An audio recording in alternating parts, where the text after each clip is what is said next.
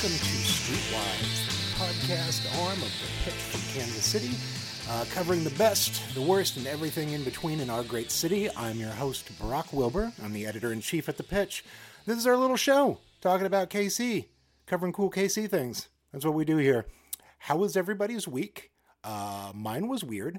I think a lot of people in Kansas City had a weird week. It's a weird time. On Wednesday, the city entered into what Mayor Lucas is calling a soft opening. Our real orders to, go back into the world and be able to participate and do the things we used to do. That's sort of set for May 15th right now. That's the real cutoff. But like May 6th is when we decided to just try things. And sort of the rules around it have been very liquid. The things keep changing left and right. The first day of it, the mayor's office removed from their 10-10-10 plan the last 10. The last 10 there was meant to represent that anytime somebody is in a business for more than 10 minutes, they need to sign in with contact information and so on and so forth, so that if somebody were to wind up being sick in that business, they would have people to be able to reach out to and say, hey, you might have come into contact. Doing sort of the tracing that we just don't have the ability to do otherwise right now. And day one of this, it became obvious that just wasn't going to work. Its heart is in the right place, but there's so much of it, including just the management of the data, that the city decided not to go forward with it, which I understand some of the concerns there. I personally was waiting to see sign-in sheets at businesses that had a lot of names like Seymour Butts on them, because I know that people don't love when the government can track them. And I understand and mostly agree. Most of the time, this one seems like an outlier for me, but we'll figure that out. It is odd to see a lot of people kind of guessing as to what they should be doing right now. Businesses are doing the same thing. Everyone has to make the choice whether or not to open up, whether or not people are working from home. And as we've seen around the rest of the country, some businesses can open up. Employees have to come back. We do that whole song and dance, and then no one comes in. There is a chain of axe throwing places that they opened 40 stores nationwide, and 2 people came in last weekend. So it doesn't make a lot of sense to have your business open. Also, we're in the middle of a pandemic and everyone's worried about rent money. I'm not sure who's spending their money on axe throwing right now. I guess 2 people. 2 people is the answer on that one. We probably would not get along.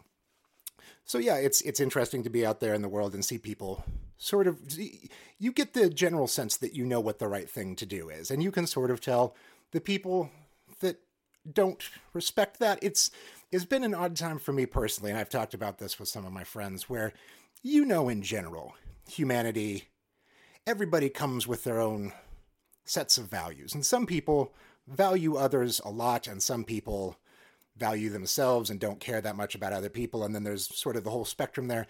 And right now is a really interesting time because you can see a visual representation of that in the world. You can see the person that's waiting for you to get done at your spot in the grocery store. They've got their mask on. They're just being patient, waiting for you to pick up the soup that you want. I'm sorry it took me so long to figure out what soup I wanted. I wasn't particularly hungry. You know who you are. You saw me, and thank you. And then you'll get somebody like the guy without a mask who decides to come up and brush right past you and grab the soup off the shelf while breathing on you. And you're like, come on, man.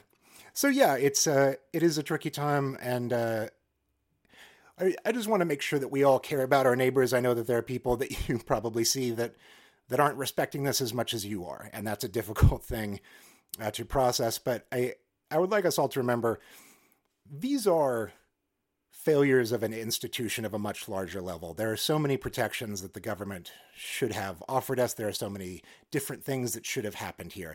There are so many ways that this could have been mitigated and wasn't. And you know what? I don't blame the guy down the street from me that I keep seeing out doing just all the wrong things. It's not his fault. We've all got to do some things that we aren't the most comfortable with right now. Yeah. Odd time for the city, odd time for all of us. So here's hoping that next week goes better, or that we all sort of figure out what we're doing. There's a lot of interesting events and things that are popping up where it also toes that line. It's like, well, we can do things in the world. We just have to do them in very specific ways. My favorite of those that we found out this week is that local celebrity and balloon artist Molly Balloons is now throwing a parade every Sunday night at 6:30 in Volker. We have the information on our website.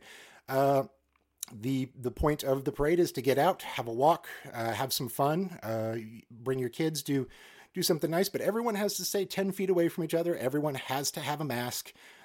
So it's got the heart in the right place and a good plan for it, and it seems like it'll be a lot of fun. I think I'm going. So excited to go for like an hour-long walk and get out of the house. That'll be nice.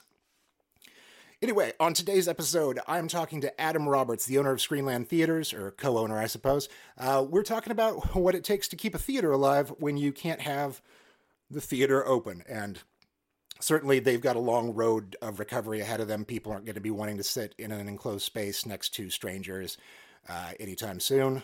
So the community that him and his friends have built to keep money coming in is delightful.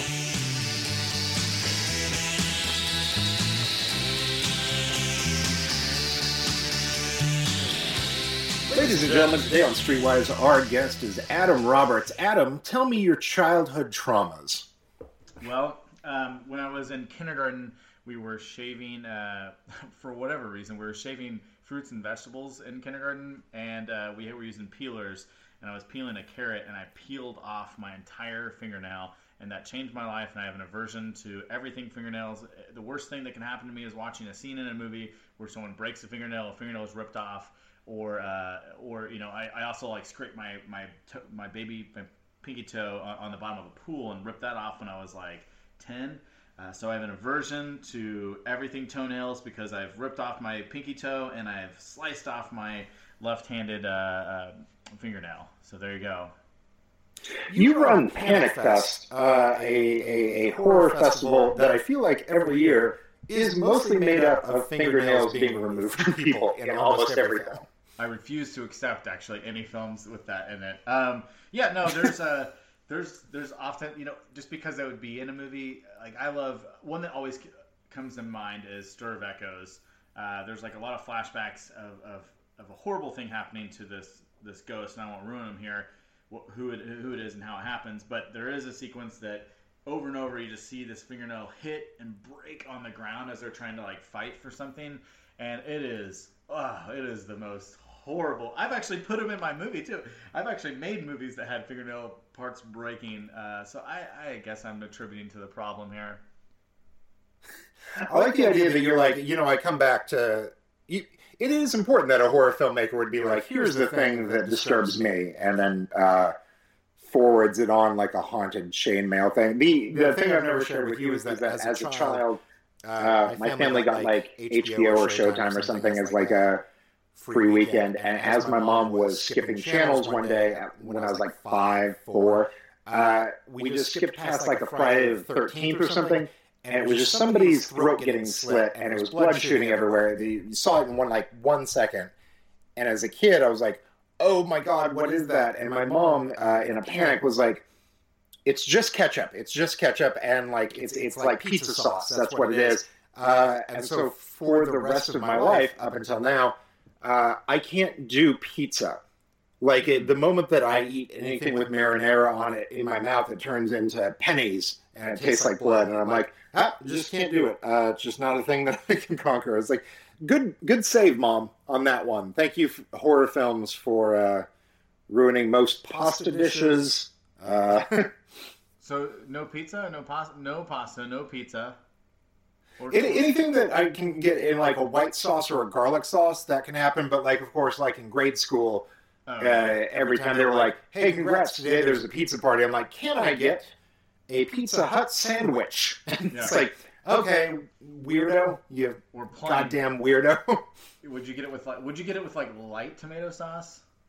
No, absolutely not. Okay, no. All of it just tastes like blood. That's what carries with me. Adam, tell our audience who you are and what you do.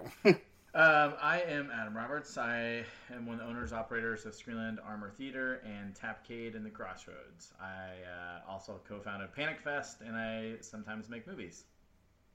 And this theater is a historic landmark in Kansas City that you saved. Tell us about that. Yeah, so well, I can't take full credit. So 1928 is when the theater actually opened. It was one of the first few theaters in all of Kansas City. It was a movie palace, as they called them back then. Sat almost 500 people. There was a balcony. It was one flat level. There was no stadium seating at the time. Everybody just kind of looked up at the screen, or you looked down at the screen. And it showed silent films, and then eventually it showed the talkies, as it were. And it's been a number of things over the years: the Center Theater, the Armour Theater, and the Paradise Theater, and then now the Screenland Theater. Screenland founder Butch Rigby actually made a partnership to take over the building in 2007 and rehabbed it. It was a country music opera house actually for a number of years after the theater shut down, and then and it was closed for a while after that, and it was just boarded up and this eyesore on the main street. And Butch redeveloped it and brought the single screen back, put in the stadium seating, but it was still that single screen.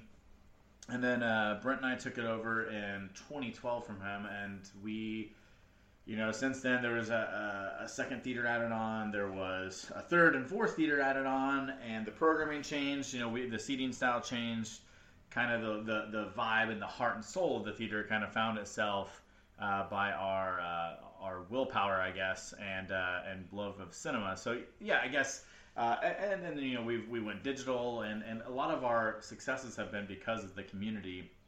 Just this past week, we had a very successful 12-hour long marathon fundraiser, and which you were a part of, and a lot of that success was friends and family who love the theater and want to support it. And then, of course, donors, which are from all over the city or the country, that just love our theater and what we do. So yeah, we do our part for the Kansas City community, and I think they do their part in ensuring that we're still here. We're one of the last few. There's not really a lot of independent theaters. And then when you talk about when you take out the nonprofits from that equation, there's very few, theaters owned independently at all in the entire country. I mean, you're talking like less than 150 total, like not, just single owners, independent theaters like ours. Very rare. It's a very rare thing. A lot of people we know own restaurants and bars or clothing stores or maybe are photographers or things like that. There's a reason why there's not a lot of people that we know opening movie theaters. It's because it costs a lot of money and you don't make a lot of money, but you get to watch a lot of movies. So that's cool. So the situation that you're in is that you've rehab the thing that's important to the city. You're not one of the 18 AMCs that are in the city, which also AMC is currently in the place where they are on the brink of bankruptcy, like nationwide, which is fascinating, and a fascinating time for them to take on like a war with the studios about what they're releasing on VOD, which is fascinating and fun in its own way. But you have a very specific obstacle, which is that your theaters, and I suppose theaters in general, but especially what your job is, was that you had to shut down amongst the earliest round of like businesses that needed to shut down. And you will not be one of the businesses to open up on the other side of this for a while. And even when you do, like, it is one of those things that for months and months, or perhaps the next year, people will not want to go into a small enclosed space with a bunch of other people. And even with that being an issue, the thing that we're seeing now is that a lot of major film releases are also just getting pushed back months and months on end. So like, even if you do open and people are willing to brave the thing, there's very few things for them to brave it for. What kind of position does that put you in? It's interesting because, almost I've been a business owner for almost a decade, and there's been a lot of ups and downs, and that's just the cost of doing business. But there's been a lot of, for every great success we've had very, very close to complete failures that almost, took us completely out of it. And one of those actually was, so in 2018 we did the full expansion. So we added the 2 screens on, the bigger kitchen, more lobby, all the stuff that was much needed for where we were. And we did a lot of that out of pocket. We did take some loans because equipment loans are very expensive, seating, sound, projectors, etc. But we did a lot of it out of pockets, and 2019 was a great year for us. It was our biggest year, ever. We did great business. Well, the city loves you. Absolutely. They come out for everything that you do, and you do such cool, interesting events. Yeah, but I mean, we almost didn't make it in the early 2019. We opened the expansion September 2018. After we blew through, we had a good summer of 2018, and that helped us. But it's very expensive. Brent and I have always kind of done things ourselves. We hire some crews where we can, but we're still a small operation trying to pretend like we're one of the big players. And we had, when we opened that expansion, we spent all of our savings to do it. We basically were faced with the worst fall box office. It was horrible Oscar season. There was no Star Wars movie. There was no big anchor movies.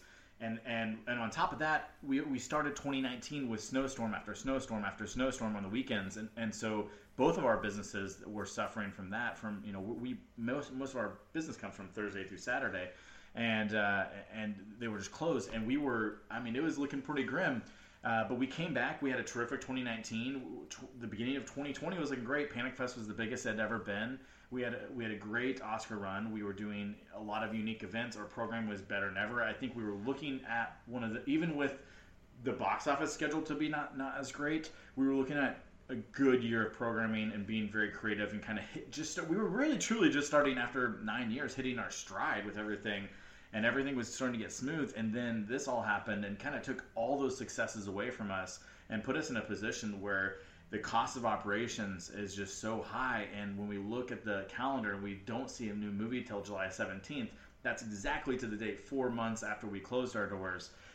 That's insane. We're already, like today, we're at, compared to last year, already at the 300,000, approaching 300,000 lost revenue, which is just, how do we make that up? There is no making that up. You can't inflate your prices to make that up, or you're going to lose customers. Right. If anything, when we open, we're going to have to lower our ticket prices, which we already have we have one of the lowest tickets in all the city.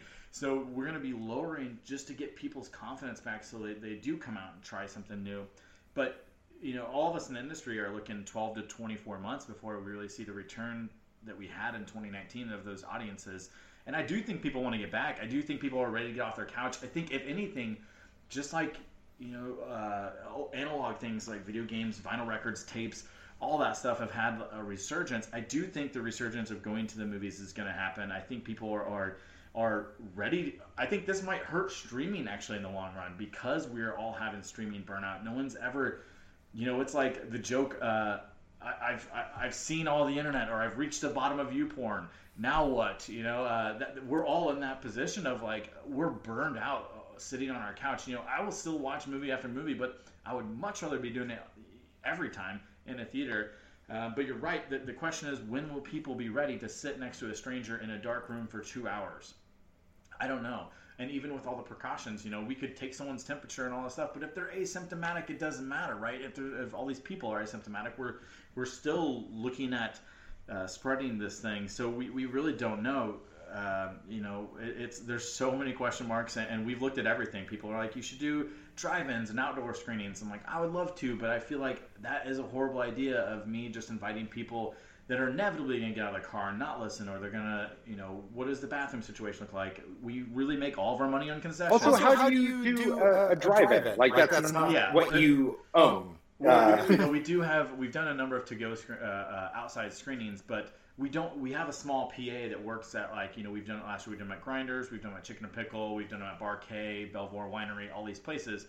But it's meant for people to be sitting outside, not in their cars. So we would have to find a partnership with some kind of radio station and figure out those logistics. What do tickets look like? How do all of us make money? And the truth is we probably don't if we do that. We might do it, but just to do it. A lot of the stuff I'm doing is just because if I don't do that, I'm doing nothing. And at least I'm keeping the conversation of movies alive, of Screenland alive, which is better than the alternative. A lot of businesses right now have no way to generate revenue, and they have no way to keep their customers engaged. And most theaters don't. I talk to all the theaters almost every day, and I'm on message boards, and we chat. And there's a lot of radio silence. A lot of people are, they don't have the willpower. They don't have the know-how. They're not able to pivot. Like 2 days after we did this, within a week, I launched Screenland Online, which hosts now 30-plus movies you can rent online, and we get a portion of those tickets. 30 films I would have played in one of our theaters had this not all been happening. We also have our Patreon where we host like podcasts, watch parties, we have blogs, we have special guests, we have all sorts of cool stuff. And then we did. That's a big part of what you're doing is that you found a way to keep your community alive. And the community was always important in this way that like so many of your films, Panic Fest and outside of that, have always been not only just like, oh, I can see this in a theater, but have also been events in a way that like our little brother through Big Brothers and Big Sisters, we took him to see Face Off, that was introed by the screenwriter of The Guest. And it was so important because it gave context to him about like why this movie was bad and good. Like he was able to be like, watch for every time somebody touches somebody else's face and rubs their hand down. And so by the time we got to the action movie from the 90s, Face Off, this 13-year-old that we love was like, oh my God, I see it and I love it. And I think it's one of my favorite movie-going experiences of all time. And that represents so much of what you guys do. So you have found a way to take this online. Do you want to talk about the sort of content that you guys are putting up, especially like live reads and such? Yeah, I mean, that screening was awesome. I just have to touch on it real quick. Simon Barrett, he wrote You're Next. He wrote The Guest. They did the Blair Witch film together. Blair Witch, which he doesn't want us to credit, but we'll talk about it. I like it. I think it's 80% a really good Blair Witch entry. I think after the first 20 minutes or so, I think it's a roller coaster ride of awesomeness. But that was a great screening because I wanted him to come in and do You're Next, and Simon's from Columbia, Missouri, and that's where they shot You're Next. And he comes through Kansas City often. He's got friends and family here, and I was like, hey, let's watch You're Next. He's like, I'd rather just watch anything else. I was like, well, what do you want to watch? And he sent me this crazy list of movies, and I was like, I do appreciate somebody that's like, hey, I can't watch my own thing. Like, it's difficult to sell it if we're just you introing something from the 90s instead. It's a difficult place to be. The list he sent was just like insane. I was like, well, no one's coming to any of these except for probably Face Off. And so we did Face Off, and he did a great like hour-long introduction and his response to it. But yeah, what I've always tried to do is like bring things that I love and what other people who work with us love and are passionate about, and have conversations and show them in the best way possible. And if we can have the filmmakers in, or if we can have somebody that's been impacted by it or has a good perspective of it, so we can have a post discussion. Because movies have always been that to me. Even if I watch them myself, I'm like reading about it. I want to talk about it. I'm looking it up. I'm impacted by that. And so having the community and the conversation around film has always been important.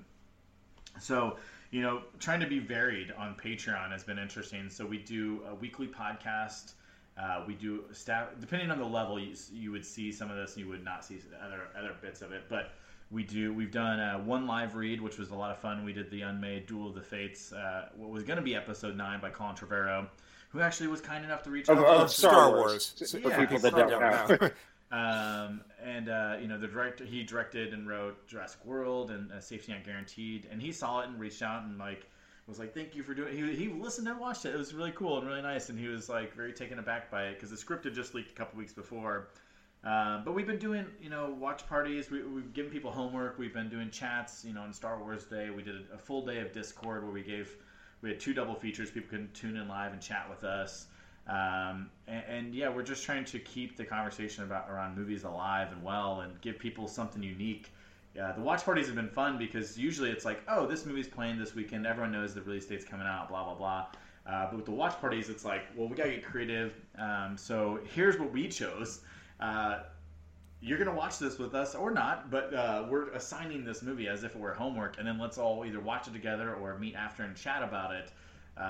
We did the Beastie Boys documentary last week because I'm a big Beastie Boys fan, and I loved it. And it was fun. Even if only like 5 people show up, it's still fun to talk with just 5 people. But really, just trying to bring the community together because there's so many people in the city that truly love movies and love making movies and love talking about movies. So and there's no other outlet. There's nothing really on the entire country. We're like, as far as I can tell, we're the only theater that's doing a lot of this stuff. It is very funny that you talk about it like homework, especially in a time where all schools are canceled or digital, so you are actually like doing the same thing as a high school would be doing at this point. Right. Yeah. Except most high schools have funding still, and you do not. And boy, there is a waterfall at the end of the. You can see the horizon line drop off, and you're like, okay, we need help to get beyond that. Yeah, so that's been like the interesting thing, I think, not just for us, but for all businesses.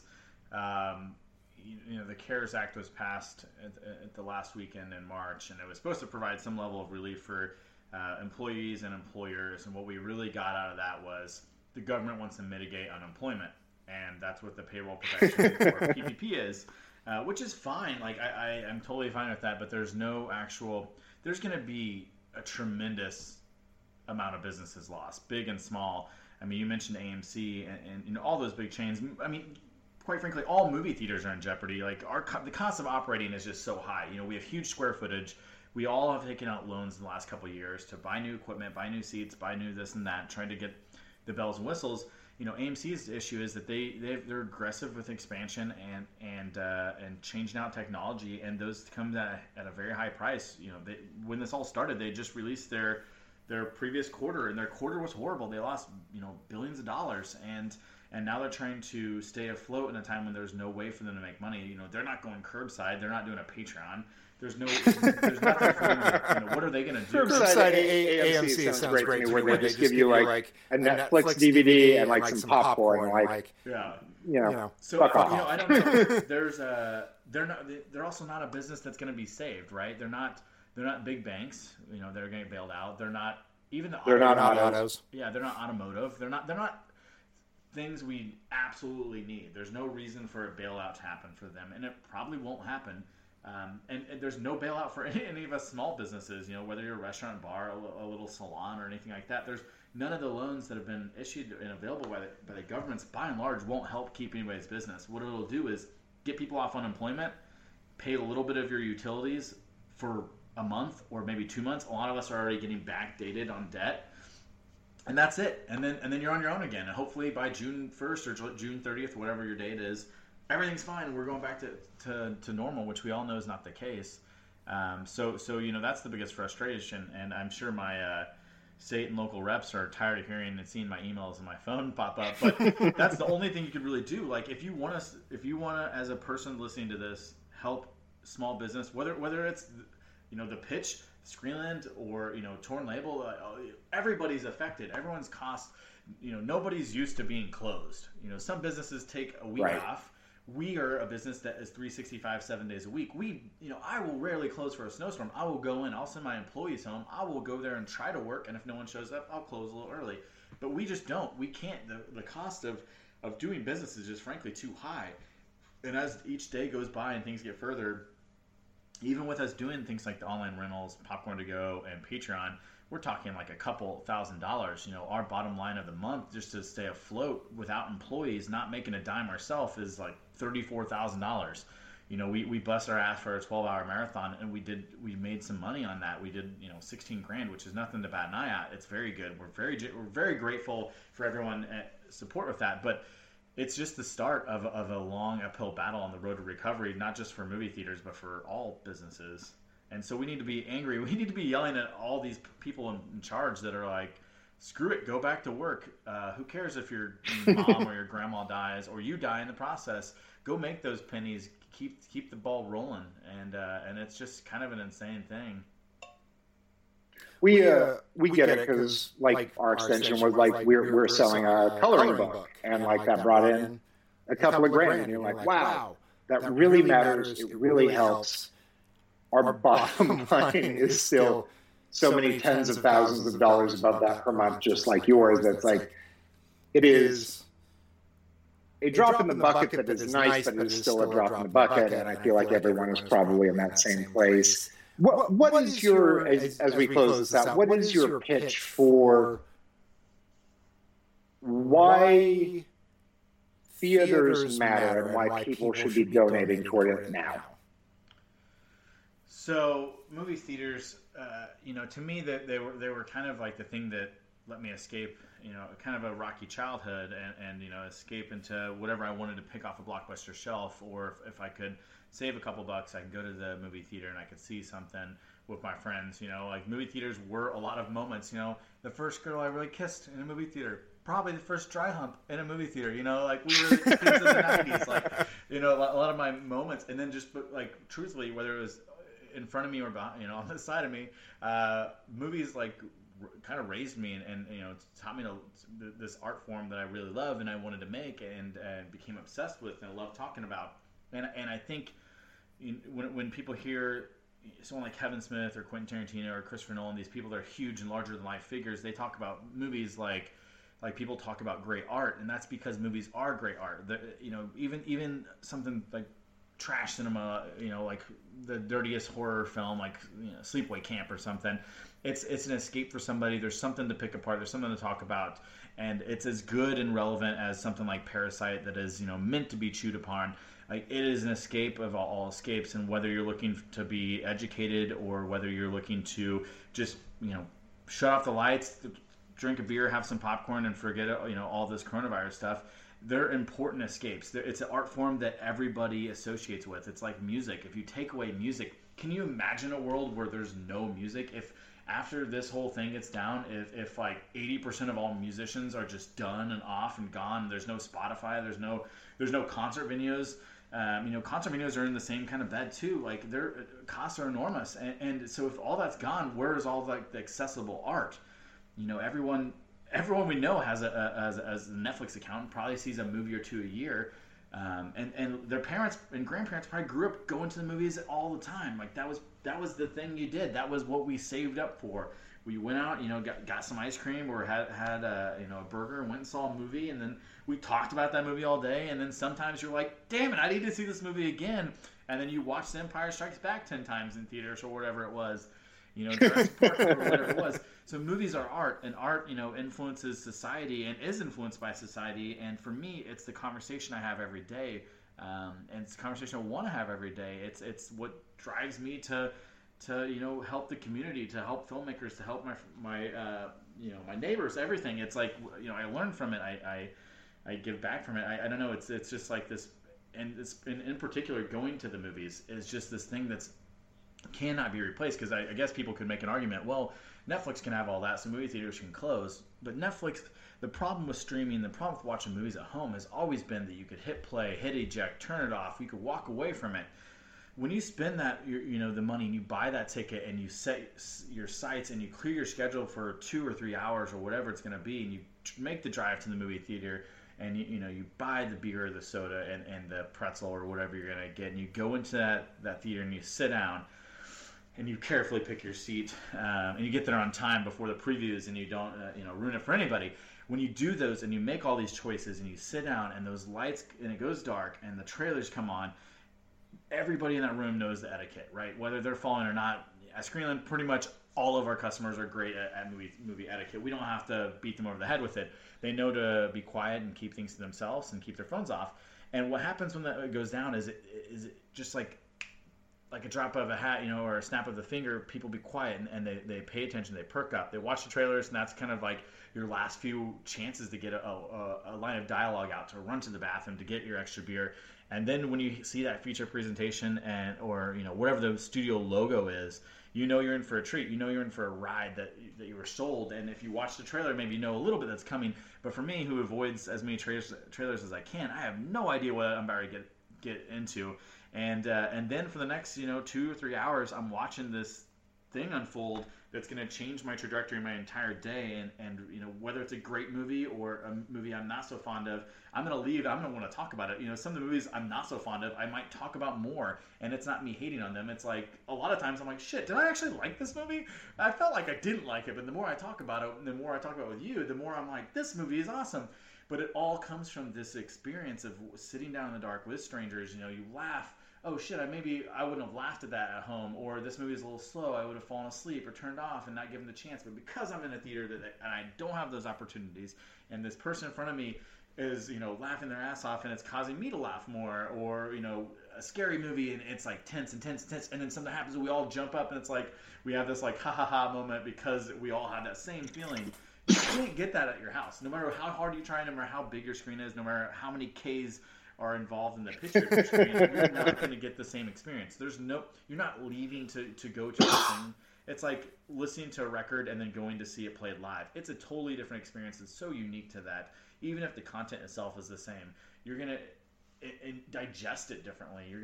It's just going to be a whole different process. So movie theaters are, a lot of people's church. It is like going to a museum. Every day it's a different museum. And then, for me, it's never like, some people do just walk out of the movie and they're like, all right, that was great, and they never think about it again. But for a lot of us, I think we experience it, and whatever we're seeing, we're excited to get out and talk about, to sit down and go have dinner, have another beer, hang out in the lobby, and chat about what the freak we just watched. And that's the experience of going to the movies, and that's something that cannot be replicated. There's nothing like, you watch a comedy special at your house by yourself, fine, you're probably gonna laugh a little bit. Be there during the taping, be there live.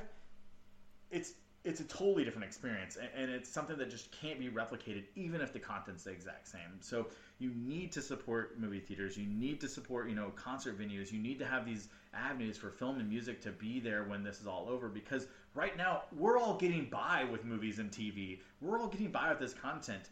Right. The problem with streaming is streaming doesn't really put out residuals. It doesn't really help the studios. It definitely doesn't help the filmmakers. No one makes movies to watch, even if it was made for Netflix or whatever it is. No filmmaker is making something so you can pause and watch it on your TV or turn it off and give it a shitty Rotten Tomatoes review. We're making it so you see it on the big screen. Like, they saw the movies that inspired them to make that picture. Whether it's good or bad, that's what people make movies for. And that's why I like to show movies, and that's why I like to talk about movies, because they're influential, they're inspiring, they're it's the getaway, it's all these things, and it's one of my favorite things to do, and just like going to my favorite like restaurant. If at the end of this all these places are gone, it's going to be a world that's not worth living in. So my takeaway is that you are semi-fond of film. Is that no, actually, no. I'm a big. I have the Hulu Basic account, so I get like one commercial, and then I get to watch whatever it is. But I do. Before we hang out today, can you tell people where they can support you guys at? Yeah, so I mean, as I mentioned before, ScreenlandOnline.com. There's a bunch of stuff there. So if we're ever doing anything, I try to put it at the top of the page, or there's going to be its own tab there. But right now, there's between 25 and 30 films on and off. All sorts of things on there you can find that are really good, from anime to documentaries to foreign and independent things you might have not seen, things that I really believe in and I like, and I think I try to have as much varied content on there, and they're from $1 to $12 to rent, just like you would at home. But a portion of that comes back to us. You can also buy a gift card and make a donation on there as well. But and learn about our Patreon. But that's the hub, Screenland Online. We also do a lot of free events that you can find on our Facebook. I make events like this weekend. The RZA's hosting Shaolin versus Wu-Tang. And nice. A screening of that. So we're always doing something. So follow us on Facebook. I know people are like, I hate Facebook. But you can still look at the events without having an account. And then ScreenlandOnline.com is where like things that are going to live long after we host them will be. Adam, we will see you on the other side. All right, I hope so. I hope I'm the weird guy next to you that's like getting real nervous because the movie's taking some turns. I'm unsure about those turns. So my legs, I'm sorry about my leg, but I can't stop because I'm getting real nervous. I'm getting real sweaty. Wish I put a little extra deodorant on. All right, I'll see you. I think you've been that guy for me before. So yeah, I look forward to you being that guy for me again. All right, thanks for having me, Ray. Thank you.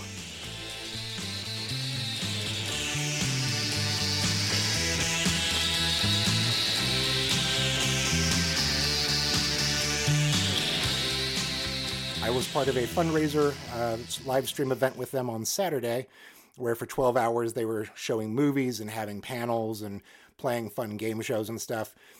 Me and Jeremy Danner, who is from Four Hands Brewing Company and is somebody you probably know, we did a version of the talk show Hot Ones, which is where people try to continue a talk show while having increasingly spicy hot sauces on our version was to put them on some chicken wings.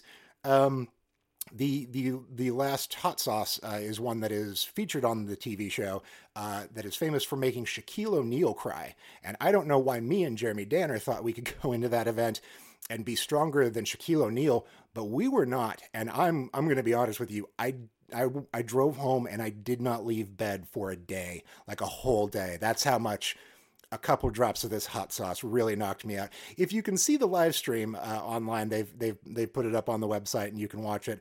Around the 9-hour mark is where me and Jeremy really get into this. And for 7 minutes straight, you can just see my face contort as if I'd just seen God, and then chug a half gallon of milk, which probably didn't help my stomach either. So that's a fun time. And we had a wonderful time helping raise $13,000 in one day for this local theater that we care so much about. So that's my interview later in the episode. But right now, it's time for Nick's Music Corner. Hello, I'm Nick Spacek, music editor for The Pitch, and I'm here with this week's local music recommendation. On Friday, May 8th, Shiner returns with Schadenfreude, the band's first album in 19 years. When I spoke with the band's frontman Alan Epley for the feature which is in this month's edition of The Pitch, he described the writing process for the new LP as being different from past recordings, which were mostly created by Epley. The album's first track, In the End, came from the newly collaborative process, beginning with a verse section written by guitarist Josh Newton. Epley liked it so much he immediately wrote a middle for the song, and the band was off to the races. In the End is the perfect cut on which to begin Schadenfreude. It has that Shiner sound where the music is very big and very resonant, but then the lyrical content is very dark. It's as heavy as the band has ever been, but the melody really shines through, despite opening with a line which says, "Every living thing dies alone." Take a listen for yourself.